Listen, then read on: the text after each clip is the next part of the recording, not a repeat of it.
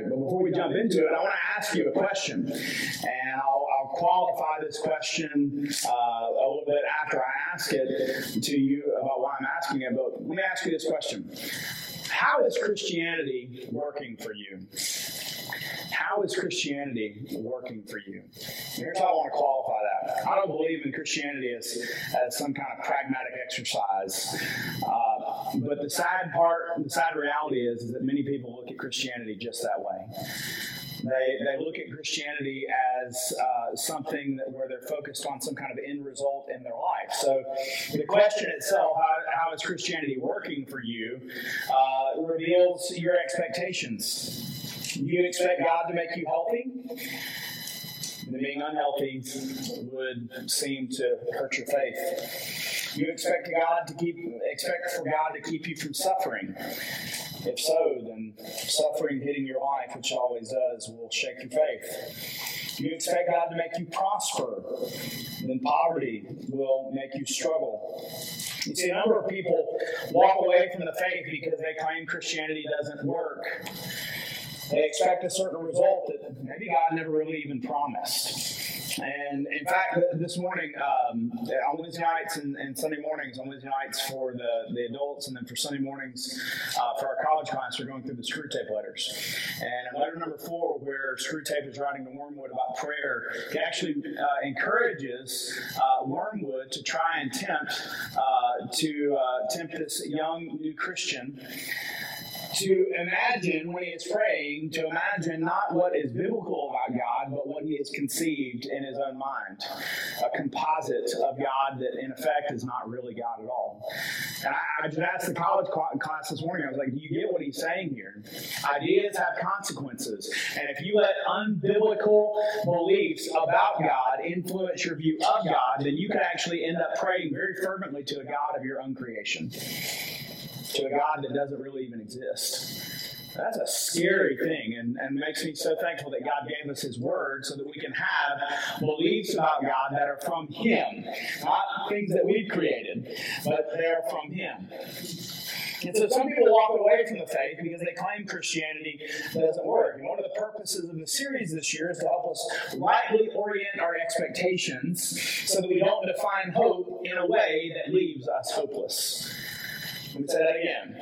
One of the purposes of the series this year, this His Story series, is to help us rightly orient our expectations so that we don't define hope in a way that leaves us hopeless. You see, you might say, is it possible to define hope in a way that leaves us hopeless? Can you actually do that? And I would say that yes, you can.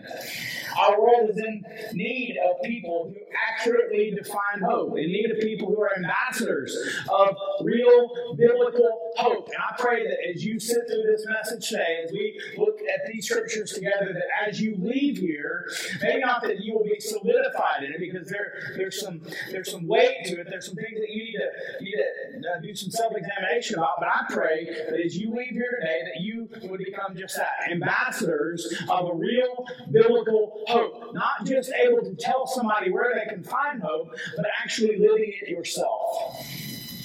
And so today we're going to turn our eyes upon this minor prophet, Habakkuk. 3 short chapters, and recognizing that Habakkuk, being in the midst of a hopeless circumstance, he's going to find hope. And in doing so, he's going to show us how to find hope as well. So the first thing that we're going to see here is Habakkuk's honesty. Habakkuk's honesty. Now, through the prophets, we've seen a few types of approaches to these prophetic books. We look at the story of Jonah, and the book just simply tells his story. We get a little bit of dialogue between him and God, but for the most part, it's just the story of Jonah. And then we considered prophetic books like Isaiah, Amos, and Micah. They prophesied against Israel, against Judah, and against the surrounding nations. They addressed the issues of idolatry, and they called God's people to repent. That was the specific thrust of their books. The book of Habakkuk is slightly different, which is one of the reasons that it has appealed to many throughout the years. I remember when Mandy and I first started dating, we actually did a study together that was it was a prayer journal. And it was one of these things where you would write out every prayer. I mean, you would have a time each day where you would write out from start to finish everything you prayed for and the specific words that you were praying. And while it was very tedious in the beginning, eventually it just became like something that you could just sit down and write, and you were just expressing your thoughts and your heart to God. And sometimes I don't, but most of the time I do. I keep a prayer journal, and now it's not in a book. It's on Evernote. But regardless of that, when I think about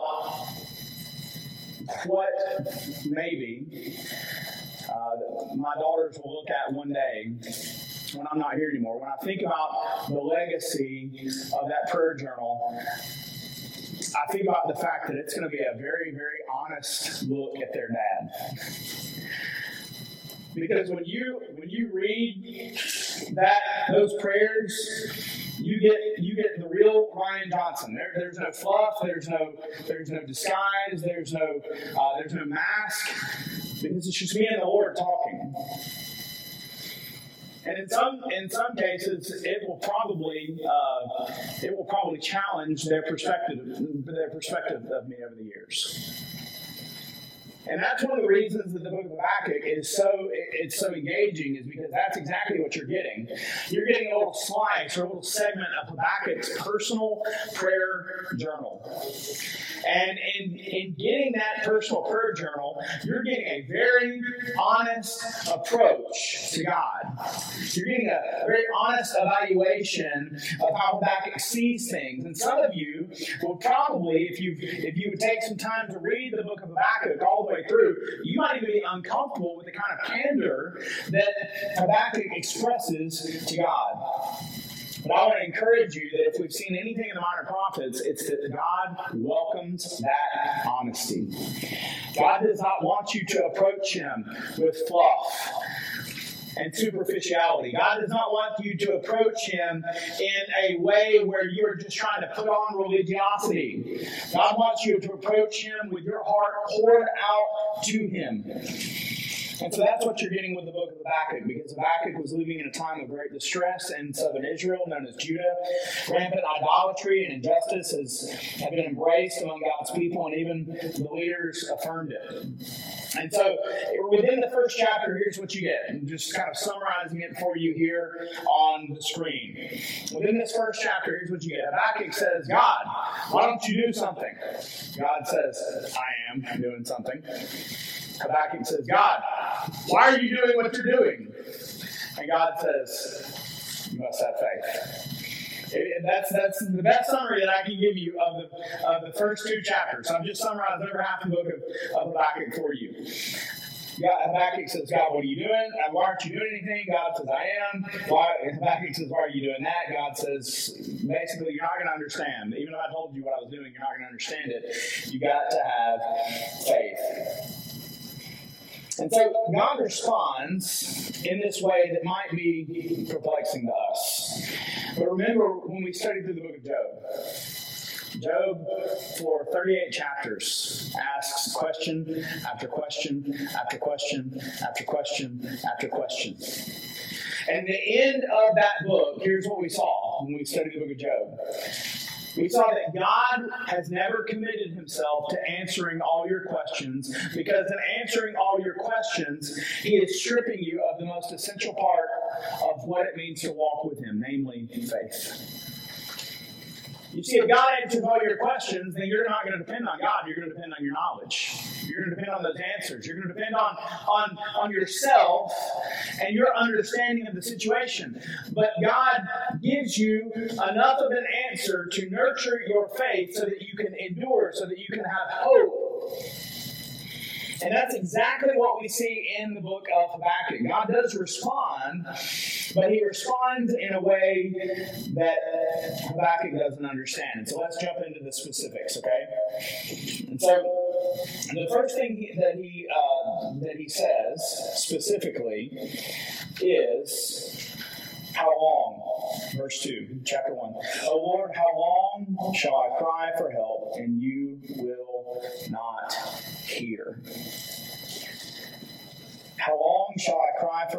you will not hear. Like I said, you're going to see honesty. You're going to see candor. God commends this honesty from us. The writer Elizabeth Elliot says it's always best to go first for our answers to Jesus himself. He cried out on the cross, my God, why have you forsaken me?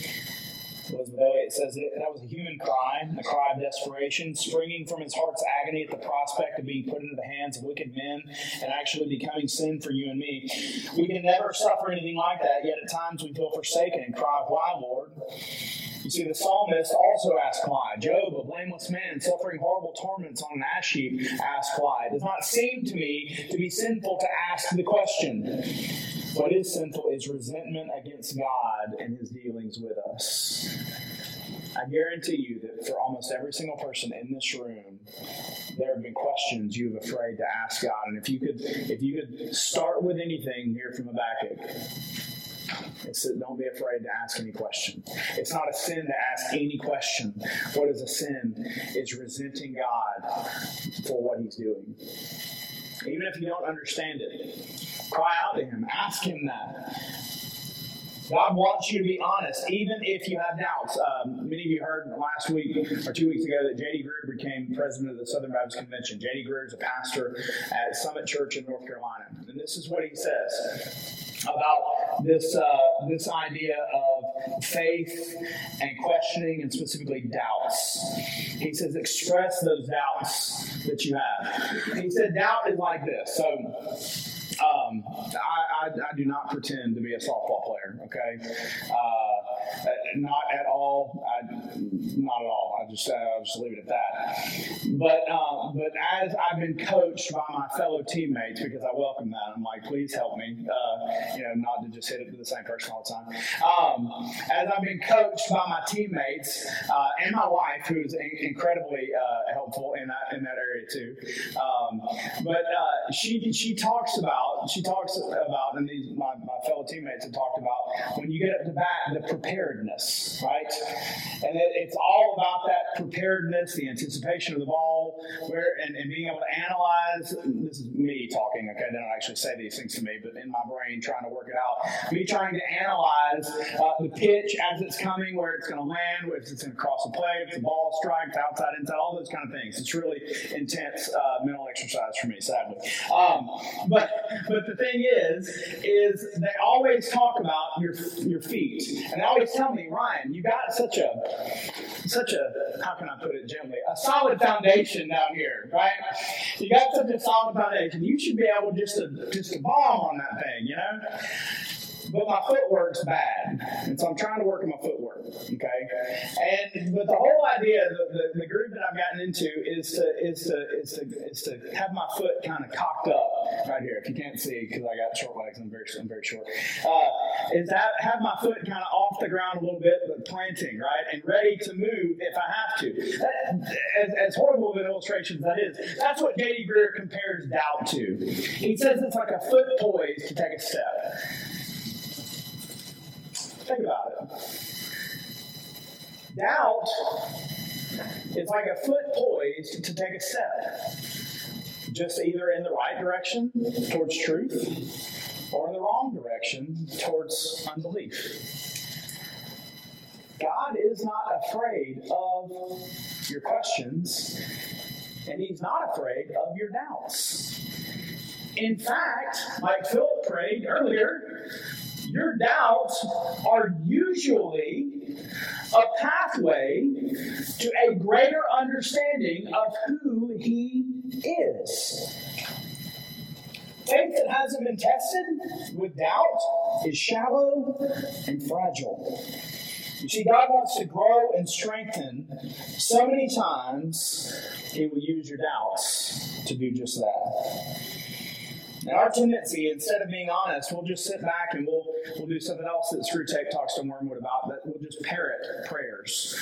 We'll lean on this meaningless repetition of prayers, and instead of honestly pouring our hearts out to God, and Habakkuk provides a great example of this kind of honesty. But then look at chapter 2, verse 1. He said, I will he kind of states his complaint, and he says, I will take my stand at my watch post, I will station myself in the tower, and look out to see what he will say to me, and what I will answer concerning my complaint. And so Habakkuk pours out his heart to God, but then he doesn't leave. Sometimes we just treat prayer like a one-sided conversation, right? And we pour out our heart to God, but then we just get up and act as if, well, maybe he'll call and leave a message later on. That's not the way it works. Just as you pour out your heart to God, waiting and abiding in the midst of that crying out is of utmost importance. And in that way, we nurture that honesty. And so how quick are we to pray for something and then forget to seek an answer or wait for an answer? Maybe today that you're struggling with God in prayer. And without honesty, without this continual prayer, you will struggle to find hope. And remember, that's ultimately what we're after. So let's move on to this question that Habakkuk asks God in chapter 1, verse 2. It says, how long shall I cry for help and you will not hear? Doesn't this question sound familiar to you? This question is the age-old question about the problem of evil. Just as no temptation has seized us except what is common to man, there is no question that we could ask that people haven't asked of God before. Philosophers trace this question back as far as the 5th century BC to Greek philosopher Epicurus. And he phrased it this way: how can an all-good, all-powerful God allow evil to continue on in the world? Maybe Epicurus got it from Habakkuk. Habakkuk predated Epicurus. In verse 2, he says, how long shall I cry for help and you will not hear? I cry to you violence and you will not save. Why do you make me see iniquity? And why do you idly look at wrong? Destruction and violence are before me. Strife and contention arise. So the law is paralyzed and justice never goes forth. The wicked surround the righteous so that justice goes forth perverted.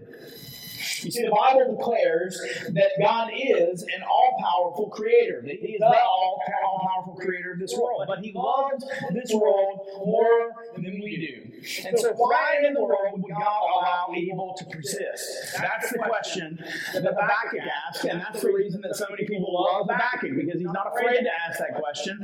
But the fact is that as Christians, this is the single most asked question of Christians. We need to be ready for this question. How can an all-good, all-powerful God allow evil to continue on in the world? Well, I want to answer that question by giving you a couple of illustrations, and let's think about this idea of God being all good and all powerful. And any illustration that we use is going to be limited in scope because we're not God, right?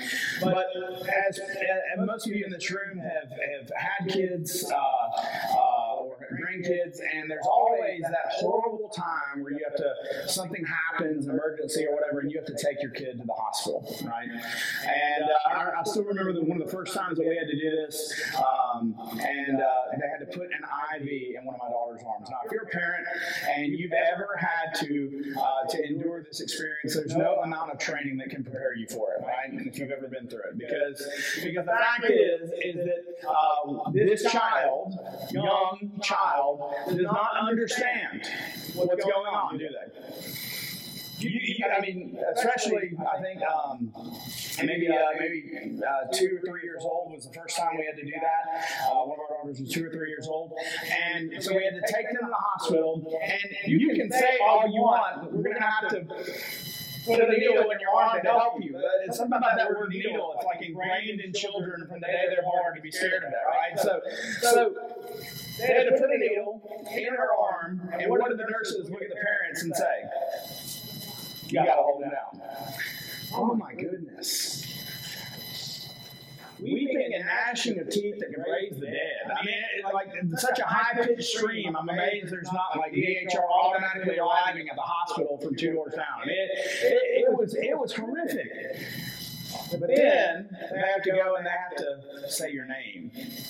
Because their eyes are darting around the room in the midst of the pain that they feel and the fact that you're having to hold them down.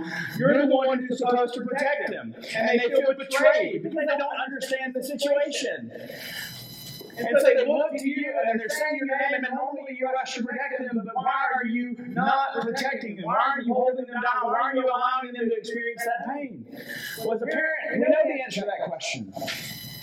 Because in order to arrive at the ultimate result, which is health, right? Health return, you've got to endure this pain right now. And as parents, we get that. We understand that. Is it easy for us? No. And I would persuade you that some of the things that we see from God in the Old Testament, especially in the minor prophets, it's not easy for him either. In a couple of weeks, we're going to look at the book of Ezekiel. Ezekiel chapter 18, verse 36. God says, I have no pleasure in the death of one who dies, therefore turn and live. God feels these emotions, even though he's not controlled by these emotions. Jesus weeps with Mary and Martha, even though he knows he's about to raise Lazarus from the dead. And so, it's not as if God is up there just inflicting pain upon us just for the fun of it. But God, being an all-powerful creator, knows that if he is going to bring about the desired result of our good and his glory and the exaltation of Jesus Christ and salvation coming to the earth, Habakkuk asks this question, and God says, right now, I could tell you the answer, but it wouldn't even make sense to you. And that's the second illustration that I'd like to just pose. If you want to understand, because some people say, okay, I'll concede that God's all-powerful and that there's some good that's going to come out of it, but I want to see that good. Am I going to see that good? If you're telling me just to endure so that I can see some good, I'm going to see that good, right? Not necessarily. Imagine if you got called by the director of a movie, he's finished with it, he wants your opinion. And you arrive at the movie theater and you're standing there and the director looks at you and says, okay, I want you to tell me what you think about this movie. I'm going to ask you some questions, so when you go in, I want you to make sure to pay attention. But the key is, it's a 2-hour movie, I'm only going to let you be in there for a minute. Go in, 60 seconds goes by pretty quickly, and you come back out, and he says, okay, what was the plot, who were the main characters, and how was the plot resolved in the end? How are you going to respond? I don't know. Why? How can you not know that? Because I only could see a glimpse. I only saw a minute. You see, we can't understand in the little bitty glimpse of a moment when we are suffering in this life. We can't understand why. We won't be able to get it. But we've got to trust that there is a director, an all-good, all-powerful creator who is not surprised by our suffering, but has actually permitted our suffering so that we can taste and see that he is good in ways that we never, ever have before. And this is what God tells Habakkuk in chapter 1, verse 5. He says, look among the nations and see and wonder and be astounded, for I am doing a work in your days that you would not believe if told. And so if you're Habakkuk, you're a prophet of God, how in the world do you find hope? We'll flip over to chapter 3. I've kind of summarized chapters 1 and 2 for you, and I want you to see in chapter 3 where Habakkuk finds his hope. And in this way, Habakkuk will disciple us in how to find hope ourselves. You see, hope doesn't come from complete answers. Hope comes from faith. In fact, if you wanted to, and some of you may have already turned the page, but if you want to underline chapter 2, verse 4, that last part of the verse, Paul quotes it in Romans chapter 1, verse 17, the righteous shall live by faith. How are we supposed to respond when God says you can't understand it? You're only going to see a glimpse. Trust me that I'm working it for your good and for my glory. How do you respond? You respond with faith. The righteous will live by faith. So chapter 3 actually records Habakkuk's faith-filled response to what God has said in chapters 1 and 2. And this is where we want to learn from Habakkuk how to walk by faith and arrive at hope.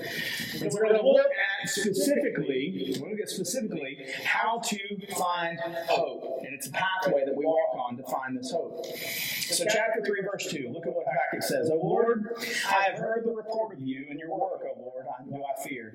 In the midst of the years, revive it. In the midst of the years, make it known. In wrath, remember mercy. And so over the next few verses, pretty much through verse 13, Habakkuk is going to use poetic language to remember the Exodus and everything surrounding the Exodus. That's what this first part of chapter 3 is about. Remember, you're getting a look into Habakkuk's prayer life. Habakkuk is recalling to his mind the past work of salvation. Remember, they had not experienced the cross yet. So in the Old Testament, the Exodus was the ultimate story of deliverance. And so what does Habakkuk do? He recalls his mind back to what God had done to display his faithfulness, to display his power, to display that he knew exactly what he was doing when his people Israel were caught up in slavery in the most powerful nation on earth at that time, Egypt. And so look at verse 4. His brightness was like the light, rays flashed from his hand, and there he veiled his power. That's a reference to Mount Sinai. Look at verse 5. Before him went pestilence and a plague that followed at its heels, regarding the plagues that he poured out in Egypt. Look at verse 10. The mountains saw you and writhed, the raging waters swept on, the deep gave forth its voice and lifted its hands on high. That is the splitting of the Red Sea. Verse 11. The sun and moon stood in their place, and the light of your arrows as they sped, and the flash of your glittering spear. That's the day that the sun stood still for Joshua. Look at verse 13. You went out for the salvation of your people, for the salvation of your anointed. You crushed the head of the house of the wicked, laying him bare from thigh to neck. That is God bringing Egypt, and specifically Pharaoh, to its knees. See, remembering God's past victories reminded Habakkuk that God has unlimited power and that he is working from his eternal purposes. And so if you want to know how to find hope, the first thing that you need to do is you need to look at God's past work. You need to look at God's past work. And remember, there's even at one point in the past 6 months, I can't remember which message it was, but we rooted this in the understanding of studies in neurology, even talking about how God has hardwired our brain, and there's something that you can go and Google called neuroplasticity, right? And it's neurons that fire together, wire together, and so the actual act of remembering the works of God, what it does is it creates pathways in your own brain for it to become easier for you to remember the works of God. The more you remember, the more often you remember, the easier it will be to remember. It's like muscle memory for your brain. And so when God tells us to be grateful, God's actually calling us to discipline ourselves in remembering his victories. I love in the movie, the most recent one that, I think it was the most recent one that came out, War Room, that the Kendrick brothers from Albany did. And Miss Clara there, when you walked up the stairs, she had the wall, right? And it was the wall of answered prayer. And I'll be honest, like when I saw that, I'm like, does anybody really do that? And then it's like the Spirit of God just like slaps me across the face. I'm like, why not? Why wouldn't you do that? I mean, how many meaningless trophies have I kept from my past? And yet those answered prayers are my very hope-giving spiritual life, what Habakkuk would say in his prayer time. God, I've heard the report of you. I remember what you've done in the midst of this year. Revive it. Do it again, Lord. So remembering God's past victories reminded Habakkuk that God has unlimited power and he is working for his eternal purposes. Look at verse 16. He said, I hear, after he prays these things, he remembers what God has done. He said, I hear and my body trembles.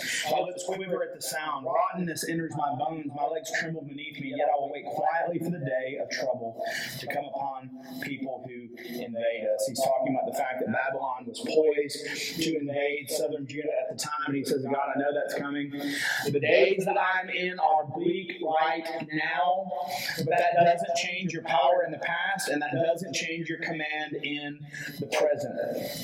Habakkuk's faith was not rooted in his present situation or his feelings about it. This is where if we are governed by a worldview based on an emotion, then we will not ever, listen to me, find enduring peace. If you have a worldview or a way of operating in your daily life where emotion, your feelings, it's what guides you, then you will never find enduring peace. Because you're not looking at God's past victories and His promises.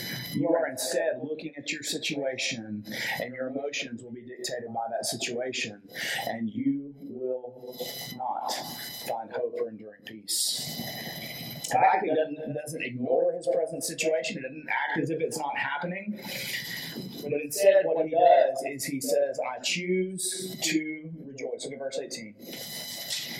Let's start in verse 17. Though the fig tree should not blossom, they're all bad things. It's like Habakkuk's country song, right? Though the fig tree should not blossom, or the fruit be on the vines, the produce of the olive fail, and the fields yet yield no food, the flock be cut off from the fold, and there be no herd in the stalls, yet I will rejoice in the Lord. I will rejoice. You see, joy is not based on feelings. Joy is a choice. And so looking at God's past work leads us to choose to rejoice in the present. Because we recognize that God is not hindered by my situation. God is not hindered by what's going on now. So I look at His past work, which leads me to choose to rejoice in the present, which leads me to verse 19, which says this, God the Lord is my strength. He makes my feet like the deer's. He makes me tread on high places.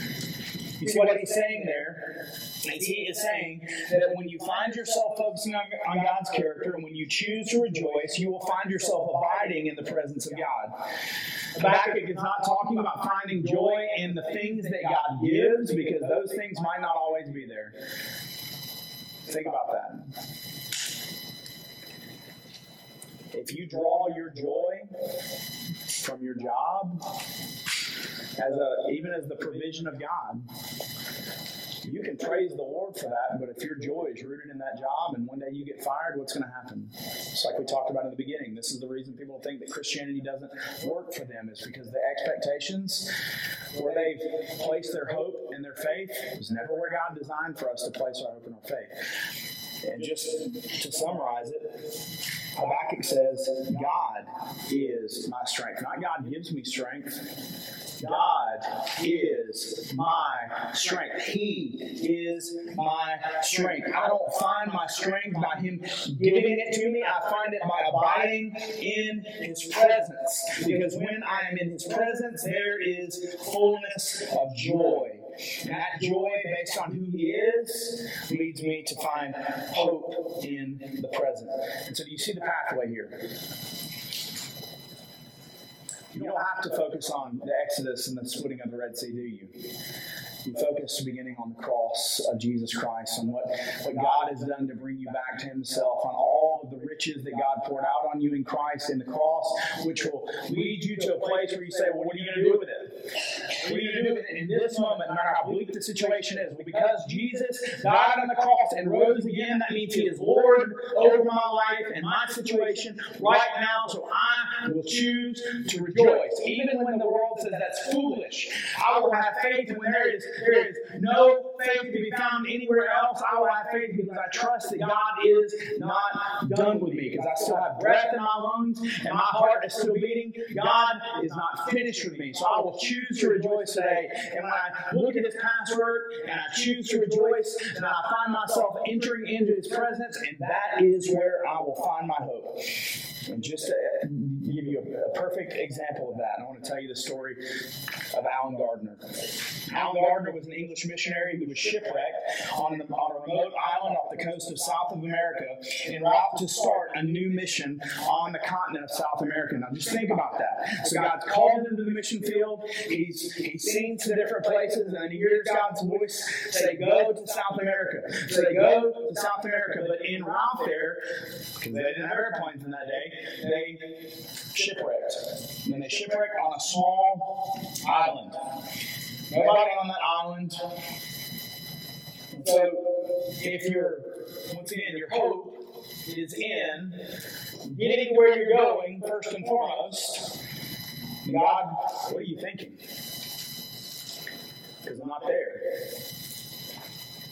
And the sad thing is that Alan Gardner and all of his companions that were on that ship, they died right there on that island. They tried to stick out and wait for somebody to come rescue them, but no one came. And finally, every single one of them died of starvation. And several months later, when the rescuers finally found them, they discovered Alan Gardner's body with his personal journal tucked underneath him. The last words. Well, let me tell you, first of all, here's a quote from his journal. He says, "Lord, at your feet I humbly fall, and I give you all I have, all that your love requires. For lack is best, for all is yours. Take care of me in this hour of test. Not let me have the thoughts of a complainer, shipwrecked on an island. Do not let me have the thoughts of a complainer. Make me feel your power which gives life, and I will learn to praise you while carrying your cross." And the last thing that he inscribed in his journal, so they roll over his sickly corpse. And the last thing that he's written is Psalm 34:10. Those who seek the Lord lack no good thing. And here he wrote these words. Underneath Psalm 34:10, he said, "I am overwhelmed with the sense of the goodness of God." What? That's crazy talk, right? In the world's eyes, it's foolishness. But for those who walk the path of hope, even in the face of certain death because of starvation, we will experience the overwhelming goodness of God. So there are aspects of God that you can only know when your fields are empty, when there are no cattle in your stalls, when you're lonely, when your marriage is broken, or when your children are making choices that you never taught them to make. There are things that you will hear from the Lord, things that you will experience from Him in those times that you will remember for the rest of your life. And see, hope is what God wants you to find, and hope is specifically what God wants you to experience today. We've seen with clarity the path that we walk on to find hope. And so now, as I did last week, because we talked about prophets being people with a specific time, a specific message for a specific people in a specific time, in a specific place. We recognize that because of the Spirit of God who resides in all of God's children, all the people who profess their faith in Christ, we have reminded ourselves that we are the modern day prophets, not a pastor. Not me, not Tanner, not Philip, not just our deacons, every single one of you. God has put His Spirit inside of you, and He is working in your life, giving you experiences and gifts and abilities, even negative experiences, even sufferings, so that you can find hope and that you would overflow that hope to the world around you. And so I ask you again this week, do you see a world around you that needs hope? Do you see people broken and hurting? Do you see people who need to commune with God? You do, absolutely. You need to commune with God yourself. You need hope for yourself, just like Philip said. There are trials that have not even been spoken in this room right here, right now. But universally, God wants you to find hope by walking this path, so that you, by looking at His past word, by choosing to rejoice in the present, and by abiding in the presence of God and trusting that He will show you His goodness. In a desperate situation, you will find hope and will be able to overflow that hope into the lives of the people around you that are desperately seeking for hope as well. This is God's mission for His church. I don't know about you, but I'm thankful for Habakkuk's honesty. I'm thankful that he poured his heart out candidly to God, and that God led him on this path, so that now, 2,500 years later, 2,600 years later, we can walk that same path and find hope as well. I pray that you would do that today. Let's pray together.